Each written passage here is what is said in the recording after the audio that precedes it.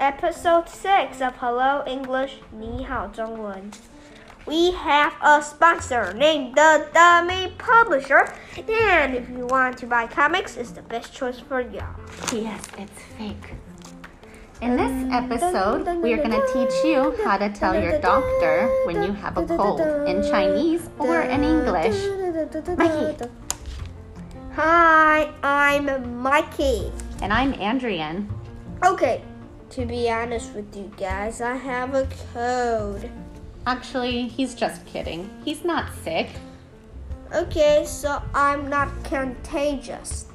No, you can't get me sick. How do you say contagious in Chinese? 不会感染.不会感染. How do you feel when you are sick? Well, the first thing is that my throat hurts when I swallow. How do you say sore throat in Chinese? 喉咙痛, sore throat. 喉咙痛, sore throat. Do you have some phlegm? Yeah, I do actually. How do you say phlegm in Chinese? 痰. 痰, phlegm. Sometimes I have a runny nose. 流鼻水. 流鼻水, runny nose. What's the opposite of a runny nose? A walking nose. Just kidding. Ugh. A stuffed nose. 鼻塞. 鼻塞. The doctor can give you antihistamines for a stuffed nose. Can you say antihistamines?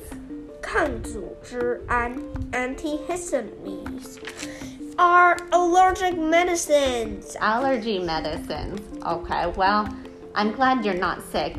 Remember to always wash your hands with soap and wear a mask. Oh no! I ran out of soap. Next time we should do a supermarket episode. Mikey, we already did that. Bye. Did we do it?